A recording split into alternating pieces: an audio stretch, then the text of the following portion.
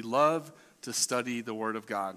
2 Timothy chapter 3, verse 16 says, all Scripture is theonostos. It means, the Greek means it's breathed out by the Lord. It's for our profit. It's for our instruction. And it's to teach us.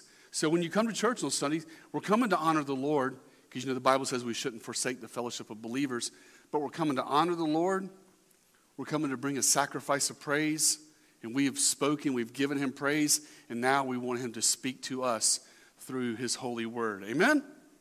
So turn in your Bibles to Acts chapter 4. This morning I'm teaching verses 23 through 37. Verse 23 through 37. And let's read some passages. Let's read some scripture starting at verse 23.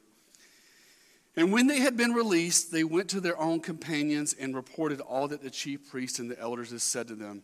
And when they heard this, they lifted their voices to God with one accord and said, O Lord, it is you who made the heavens and the earth and the sea and all that is in them, who by the Holy Spirit, through the mouth of our father David, your servant, said, why did the Gentiles rage and the people devise futile things? The kings of the earth took their stand and their rulers were gathered together against the Lord and his Christ. Father in heaven, thank you, Lord, for your word as we study it this morning, Father. Bring it to life. Make it living and active, as Hebrews 4:12 says, and feed our souls as we study it. In Jesus' mighty name I pray. Amen and amen. Question for you this morning. Have you ever been in a situation where it was difficult to talk about your faith? I don't know about you, but I have. Where I felt the pressure, I felt the awkwardness, and I found it very challenging, maybe at work or somewhere out in the community where it was hard to bring up the subject of Christ. Maybe it was because you didn't know what to say, or maybe it was because you felt intimidated by the people that were there. But what we're talking about this morning is what we need as Christians, and what I'm focusing in on is one word, and that word is boldness. We need boldness in our walk with Christ. Boldness is having confidence and having courage in our witness for Jesus Christ. The Bible is loaded with plethora of examples in the New Testament of how the disciples went out and they had boldness for the Lord Jesus Christ. Synonyms for boldness: confidence. We need to have confidence in our witness, in our relationship with Christ, in our witness to the world. We need to have courage in our witness to the world. We need to be courageous. Family, we serve the God of this universe, the Creator who spoke. His hand said, whoosh, and the universe came into existence. He spoke and the worlds came into existence. His Son, the Lord Jesus Christ, is seated at his right hand. That Jesus is our Lord and Savior. We need to have courage to speak for him. Another word, synonym for boldness, is strength. We need strength. Because even as Christians, sometimes we grow weary. And we need the strength of the Lord in our souls so that we can move forward in our walk and in our witness. Proverbs chapter 28, verse 1 says, the wicked flee when no one is pursuing, but the righteous are as bold as a lion. Friends and family, we need to be bold as a lion. Thus saith the Lord in his word in our witness for Jesus Christ. We have the words of eternal life. We have the words of how to find new life in Christ. And we need to be bold in that. Be kind, bold, gentle, compassionate. Not arrogant, not haughty, not judgmental, but just speak it with clarity and speak it with truth. So this morning in our verse-by-verse study, we are descending down into the middle of Acts chapter 4. So I want to give you context if you weren't here last Sunday. Context: God heals a man who had been lame from birth. Peter uses this healing as a springboard to preach the gospel at the portico of Solomon. The Sanhedrin come along. They hear Peter's preaching in the name of Jesus, and they hate it. So what do? Lock them up and throw away the key. They put them in jail. And the next morning, they command Peter and John to shut your mouth, to stop preaching. in chapter, I don't have it on the slide, but in your Bibles, look at chapter 4, verse 19. Look at verse 19.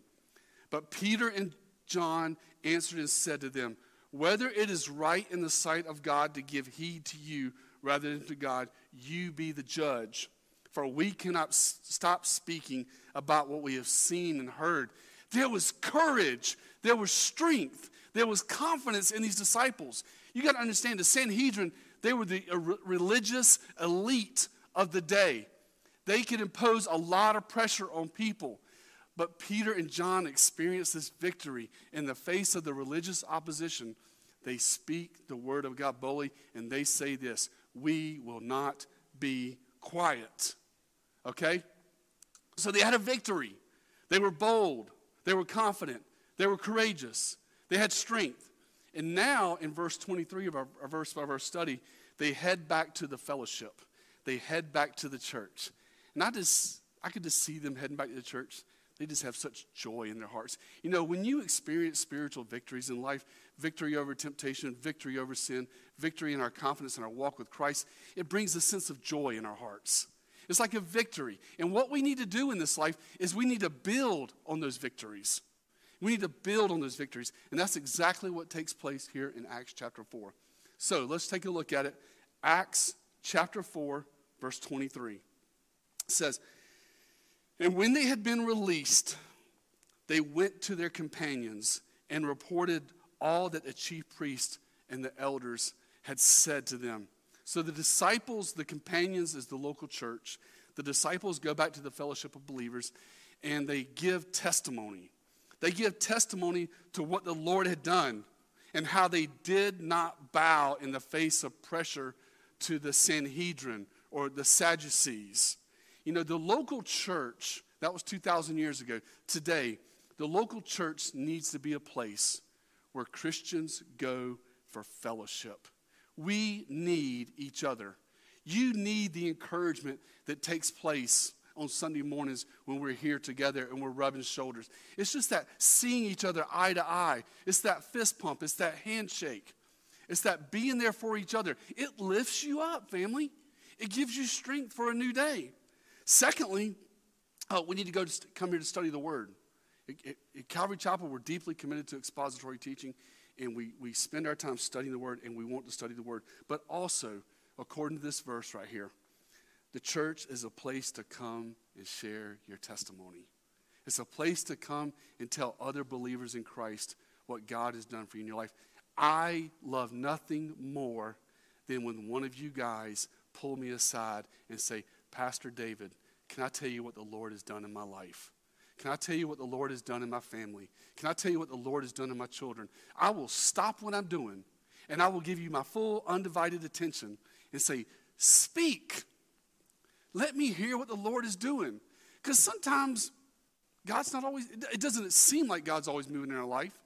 Sometimes he's moving mightily, but sometimes it's when we see other believers, God moving in their life, and they give us those testimonies. It gives us encouragement, and we need that. So I love it when you share your testimonies.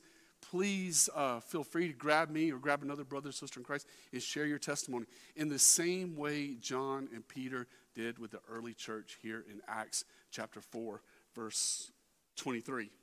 Verse 24 says, and when they heard this, I love this. I mean, it just takes you back to the scene. Look at this. They didn't just say something. They just didn't recite something. They didn't say a creed or say some liturgical prayer. It says they lifted up their voices to God with one accord. Can you just hear the triumph in that? They lifted their voices to God with one accord. They were all together. Peter and John show up, share with them what's going on, and they just all celebrate. The early church celebrated this victory together. The body of believers lifted up their voices with Peter and John in one accord. I call this a victory shout, a hymn of praise. Look what God has done. Let's exalt his name together. Let's sing a song. Let's say a prayer together, and let's celebrate what the Lord has done. Friends and family, today, that was 2,000 years ago. Today, we need to celebrate triumphs. We need to celebrate our victories. When you experience a victory in Christ or you experience a triumph in life, you need to share it with your brothers and sisters. Share it with your pastor. Text me. Email me. Pull me aside at church. And let's celebrate what Christ has done in our lives. There's a lot of things that we can fear in this life. There's a lot of things that can cause us to fear. Opposition to Christianity. A disease. A conflict in our life. But no matter what you face, whether it's opposition to your Christian faith, a disease or conflict, in Christ, God replaces our fear with courage. I speak to you this morning in the name of the Lord Jesus Christ. If you're facing a fearful situation, a hard situation, I just encourage you and just speak faith into your life and say, put your trust, put your confidence in Christ and let faith arise. Let courage arise. Let confidence arise. Listen to 2 Corinthians chapter 2, verse 14. It says, but thanks be to God who always leads us in triumph in Christ and manifests through us the sweet aroma of the knowledge of him in every place. And the key word in verse 14 is the word before leads us in triumph in Christ. How often does he lead us in triumph? Always. He always leads us in triumph. The Lord Jesus Christ always, when we place him first and we follow him, he leads you in triumph. Praise the Lord. When you follow Christ Jesus, he will lead you to victory. Victory over the spiritual forces of darkness. Victory over the power of sin. Victory in your walk with God.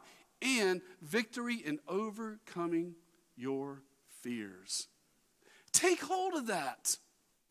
It's there for the taking in your relationship with Christ. Confidence, courage, strength over fear, doubt, unbelief, and all the other things that come our way. Let faith arise. And then look at verse 24. We cut in verse 24 in half. And we heard this, they lifted up their voices with one accord. And the second half of verse 24 says, and they said, O Lord, it is you who made the heavens and the earth and the sea and all that is in them. Here they are quoting Nehemiah chapter 9, verse 6. And the thing I want to draw out of this verse in our study of the word is that phrase, O Lord. You see that in the very beginning? O Lord. There are two Greek words translated Lord in the New Testament. The most common is kurios, and it means one who is in authority. This is not kurios. This is not kurios. This is despote. Despote. Say that one more time. Say despote. Despote. This means master, most high, the creator of the heavens and the earth. The disciples in the first century, after they won this victory, I imagine they were out there outside of the Solomon portico, outside the temple, and they were looking up at the vast heavens, and they were like, oh, Lord God, you made all this. That's how big our God is. Every day when you go outside, look up at that beautiful burning sun, this 900 million miles away, and this beautiful, it's glorious. It's just the perfect right distance from the earth so that we don't freeze or we don't get fried, but it's perfect. And God made that. And then what happens is nighttime is actually not nighttime scientifically. It's actually the earth is orbiting and it's going around. So when the earth orbits, you're actually given a front row view to the universe at night. You're actually looking out into the heavens, and you're looking at all the stars. Have you ever wondered how many stars are in the universe? How many stars are out there? 2nd century Roman mathematician Ptolemy counted 1,056 stars in the universe. The Greek astronomer Hipparchus counted 1,022. John Kepler in the 17th century, he only counted 1,005 stars in the universe. Then on March 7th, 2009, the United States launched the Kepler Space Telescope at a cost of $550 million. That's a lot of money. But they launched the Kepler Space Telescope, and the Kepler Space Telescope recorded 530,000 stars they've documented in the universe out there, okay? That was 2009. In my studies this week, I went and looked, and as of 2023, the number of stars, the estimated number of stars is, you ready for this? 10 billion trillion. That's how many stars surround planet Earth in our universe. 10 billion trillion. They could have just gone to the Bible. I don't have the verse right now, but it's written in the Old Testament. It says that the number of stars in the universe is innumerable. They can't be counted. There's so many. So give it 10 years and that number will double. Okay? But here's the point. God knows every single one of those stars in the universe. 10 billion trillion is the number I found in my research. And he knows every single one. Psalm 147 verse 4 says this. He counts the number of the stars and he gives names to all of them. That's what the word says. That every single star in the universe, God has a name for. Now don't ask me what the names are. I have no idea. But he has names for every single star, every single planet, every speck of dust or dirt on the planet Mars. He knows it all by detail. And the disciples in Acts chapter 4, as they're going back to the church, they are having this revelation. They heard the scriptures. Genesis 1:1, in the beginning, God created the heavens and the earth. And they are just amazed and they are blown away. Now, how does that relate to our boldness? Here it is, family. Our boldness, what we're studying this morning, it comes from knowing that the God who made every star in the heavens, the one who made those 10 billion trillion stars, calls me his child because I trust in Jesus. Okay? So, knowing that God is the creator of the heavens and the earth, knowing that God is the creator of all those stars, all those planets, all those galaxies. And by the way, I'm a young earth guy. I don't believe we've been around very long. But he created it all. And he calls it all. He has a name for everything. He is sovereign and he is in control. And when I look how big the heavens are and how majestic and huge the universe is, what is mere man? I'm not going to fear man. I'm going to fear God because God is a whole lot bigger. Let's continue. Verse 25. Verse 25 says, who by the Holy Spirit through the mouth of our father David, your servant, said, why did the Gentiles rage and the people devise futile things? Okay, 2,000 years ago, people were ignorant. Today, people are ignorant. God is so big, is so powerful, and man is so small and so tiny. And yet, man fights against God. He fights against God. Why does the world fight against God? It says, why did the Gentiles rage and the people devise futile things? Why does the world fight against God? The reason they fight against God is because it is a part of our sinful nature. We've been affected by the fall. We've been affected by sin. We are corrupted by sin. And by nature, man in his fallen state rebels against God. He fights against God. We call this pride. Pride. And it's pride because we don't like being told what to do. God speaks to the universe. It moves at his command.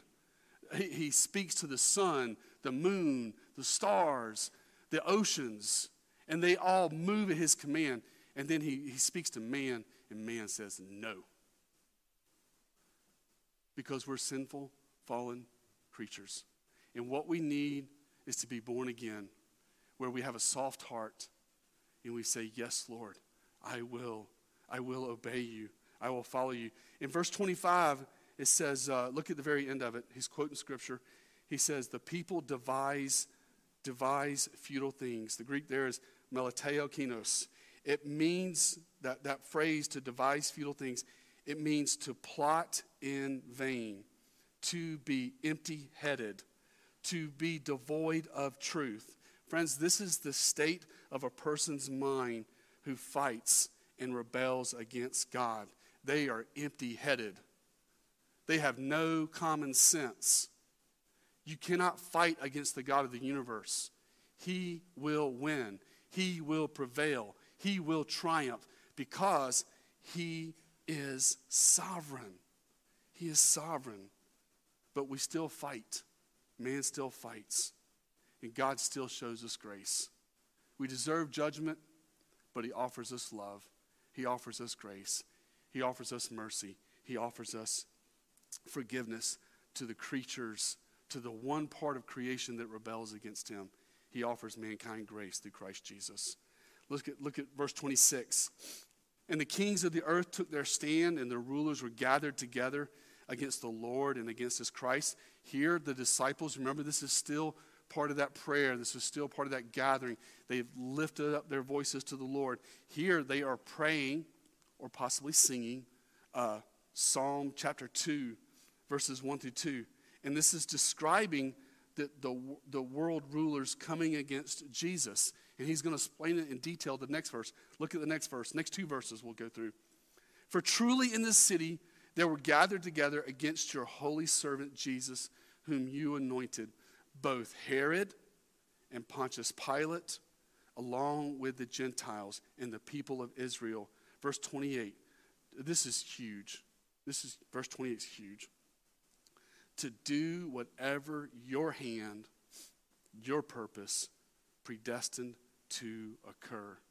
Again, who is in charge of this world? God is. God is sovereign and God is in control. You know, Herod, Pilate, the Gentiles, Israel, you, me, every people. But here in the context, they all plotted against Jesus in the first century. They wanted him dead. They wanted to kill Jesus. But what did they accomplish in crucifying Christ? The perfect plan of God. Their plans were thwarted by the sovereignty of God. And even in their evil plans, taking Christ to the cross to crucify this criminal outside the city, to put him away, to put him out there in the valley of Gehenna so his body could rot. They wanted him dead. And in that crucifixion, they accomplished God's perfect will, which was for Jesus to make the perfect sacrifice for our sin so that we could be forgiven. It does no person or any nation any good to go against their Creator. You plan against God, you go against God, you rebel against God, you will suffer loss, 100%. God never loses, and his plan always prevails. What the ungodly world, 2,000 years ago and today, fails to realize is that God is sovereign, and even God, will overrule man's evil plans and man's evil way. And God will ultimately prevail. And bringing it back to our study, that gives us boldness. That gives us boldness because God is sovereign. God is in control. And no man can thwart his plans. So it's like you get on the train or get off the train. The train is going to its destination. I don't know about you, but I want to get on the train. And I want to proclaim with Christ and with the 2,000 years of Christianity that Jesus is the way, the truth, the life. No man comes to the Father except by him. And knowing that God is sovereign over the universe, man, can you imagine if it was up to us to make the earth orbit? Good luck with that one. Or to make the perfect mixture of air, oxygen, I think it's 22% they say for us. God is sovereign. God is preserving us. God is keeping us. And because he is keeping us and because he is sovereign, we can have confidence in our faith. Humble, loving, kind confidence. Not arrogant, not prideful, not boastful, but humble confidence that Jesus Christ is Lord and his plan will prevail.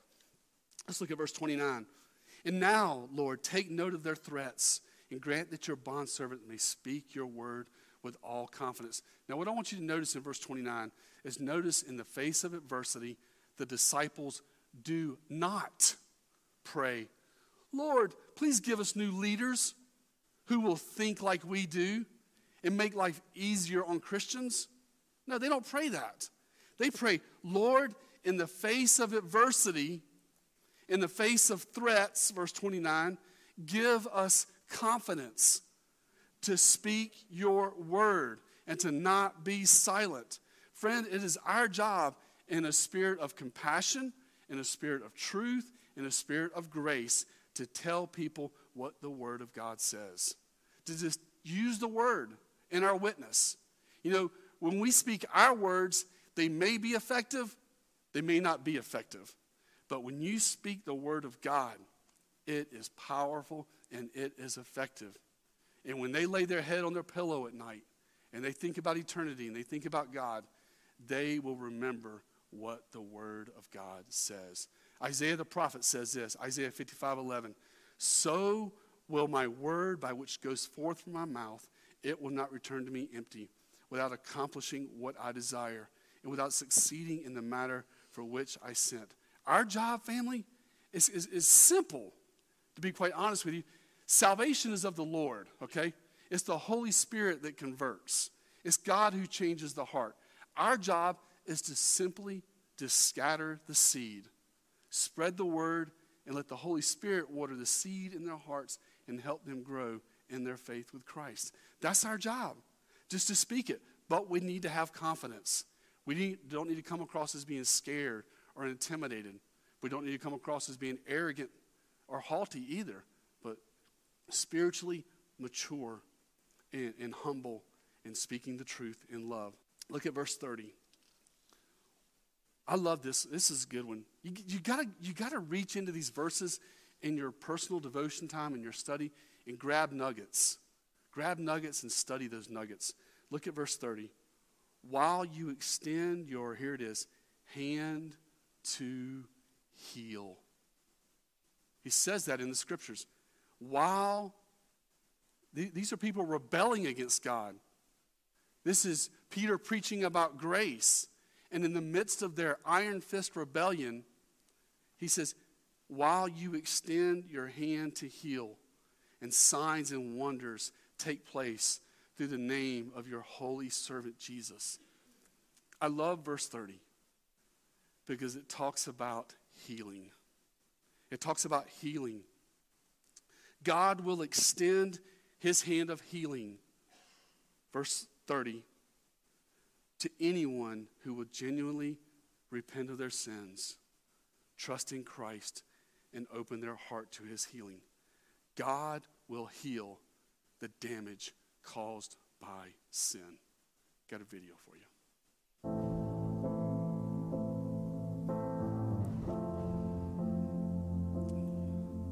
Don't ask me what you know is true. Don't have to tell you I love your precious heart.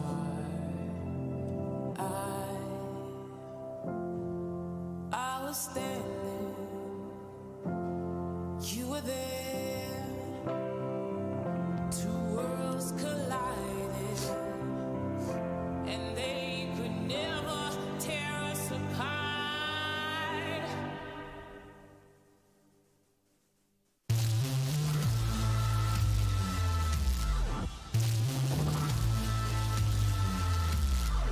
We can live for 1,000 years. Family, Jesus saves is our message. Jesus saves, Jesus delivers, Jesus heals, Jesus restores, Jesus transforms us into new creations. The Bible says if any man be in Christ, he is a new creation. The old is gone, the new is come. There is no life darkened by sin that he can't turn into light and give them freedom. There is no sin greater than verse 30, than the healing power of the Lord Jesus Christ. Bring it back to boldness. That gives us boldness in our witness for Jesus. We give people hope. We give people love. We give people freedom through the Lord Jesus Christ. And knowing that Jesus heals gives us boldness. We have the answer, and it's found in our personal relationship with Christ Jesus. And he causes us to grow and is beautiful. And there's no one on planet Earth that's outside the capability of being forgiven, healed, restored. He is there for us to transform us and change us and save us and deliver us. Can I get an amen? Amen. Be encouraged. You know somebody that's hurting? Do you know somebody in a difficult situation? Who bring them hope. Bring them hope in Christ, because he's mighty to save. Verse 31. And when they had prayed, the place where they had gathered together was shaken, and they were all filled with the Holy Spirit. And they began to speak the word of God with boldness. I love this verse too. I love every verse, if you haven't figured that out by now. But God shook the foundation. What if we were having church in here, and all of a sudden, this place just started shaking? Would it grab your attention? It would grab my attention. I'd be looking for things falling. Be careful. But God shook the foundation. He shook the foundation of the church. And the Holy Spirit gave the disciples this new found boldness to proclaim the gospel in the face of opposition. They were not ashamed. And friends and family, bringing it back to boldness. You're going to go home thinking about boldness today. Every Christian needs the same boldness if we are going to have an impact on this world. Ephesians chapter 3, verse 11 through 12 says, this was in accordance with the eternal purposes for which he carried out in Christ Jesus our Lord, in whom we have, what does Paul say? Boldness and confident access through faith in him. Again, the theme of this text of Scripture is confidence, boldness, and strength in the face of adversity. Boldness comes, according to Ephesians chapter 3, verse 12, it comes through faith in Christ Jesus. A surrendered faith, a humble faith, a faith that says, I love you, Lord, more than anything. That's where our boldness comes from. Boldness also comes, context of the passage, what was said earlier at the Solomon Portico when they raised their voices. Boldness comes from understanding this is my Father's world. Do you know that, family? You are living in your Father's world. We are not the product of random chance and evolution and Big Bang. That's a fairy tale for grown-ups. The truth is, God created the heavens and the earth, and God created you, and that gives us confidence. Therefore, I can speak the name of Jesus, and I can preach the gospel whenever I want, wherever I want, because this is my Father's world. This is God's world, not man's world. We are living in his aquarium, if you want to call it that. We're living in his world, okay? And we're connected with him through Christ Jesus. Boldness comes from the Holy Spirit. The Spirit of God dwelling in our hearts, the Spirit, produces boldness. You know, and I think it's very appropriate to pray to the Holy Spirit and say, Holy Spirit, you know what I've got to face today. You know what's going on in my life. Maybe you want to witness to someone, or maybe you're facing a difficulty with your family, or maybe you're facing something difficult medical-wise. Pray fervently in the morning and ask the Holy Spirit to give you boldness, confidence, and strength for whatever may be coming your way today, this week, or in this life. When we face difficulties and we face challenges, let those be opportunities of faith. Let those be opportunities to call out to the Lord and give us boldness by the power of his Holy Spirit. And of course, this passage here, the disciples are quoting from Psalm chapter 2, verses 1 through 2. So we can also make application here that boldness comes through the Word of God.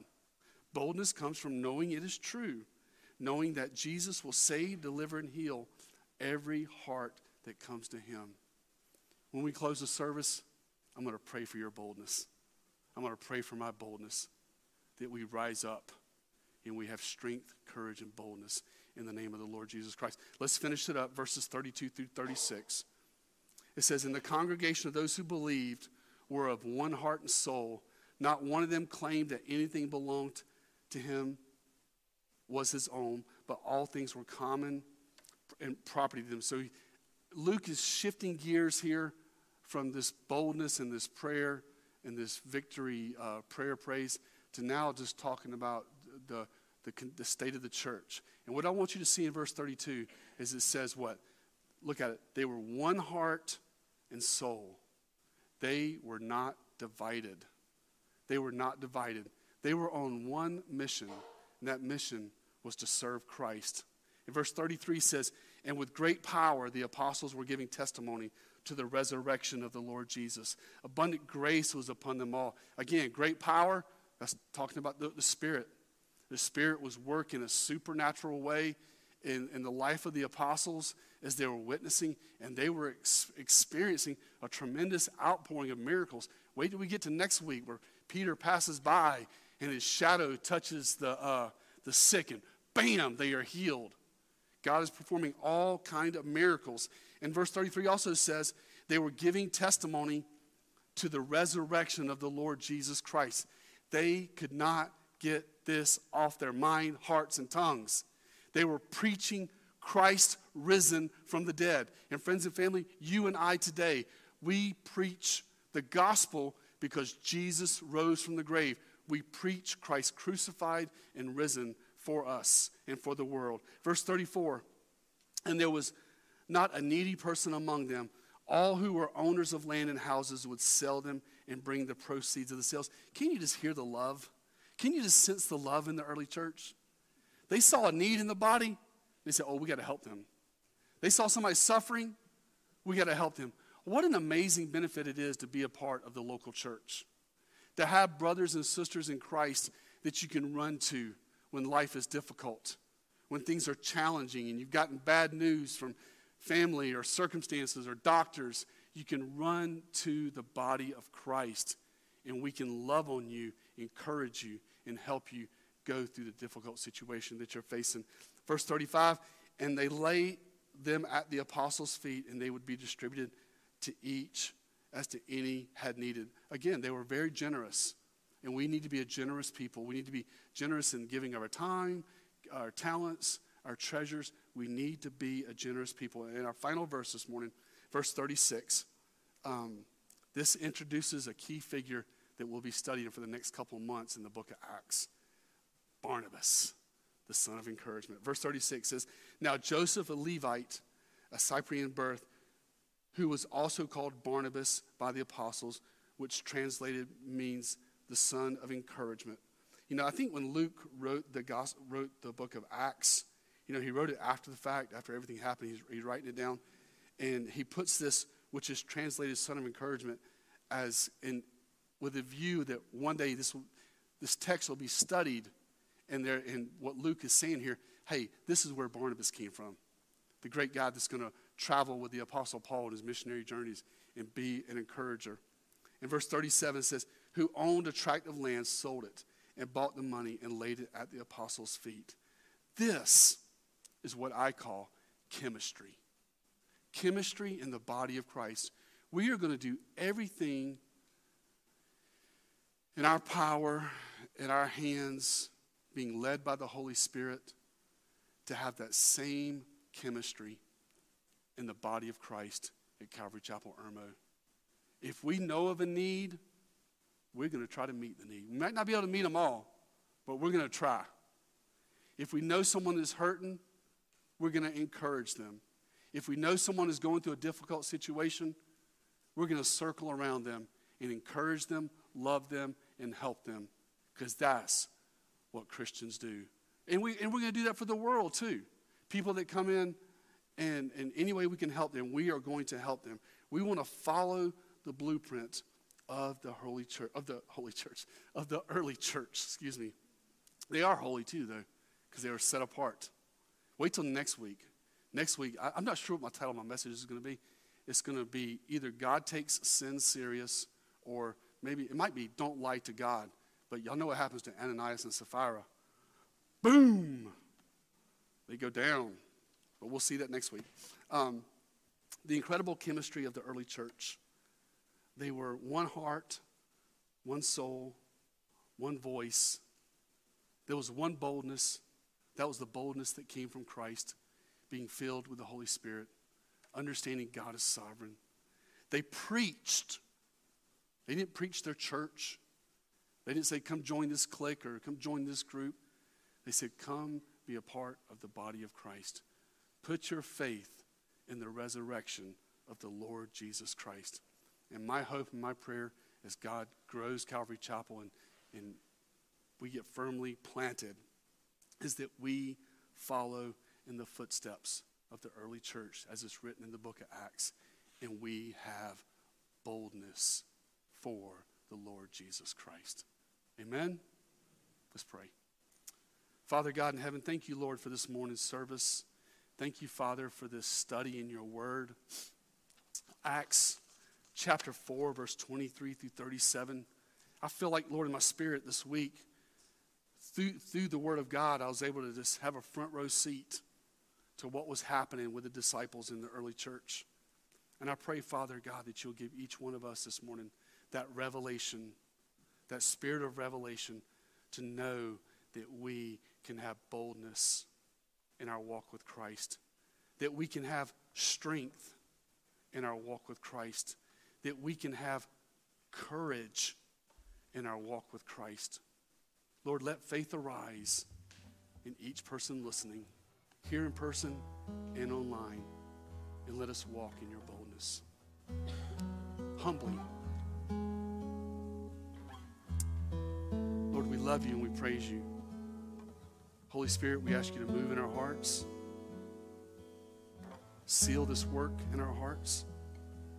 And remind us this week that we can be confident, courageous, and bold in the Lord Jesus Christ. In Jesus' mighty name I pray, Father.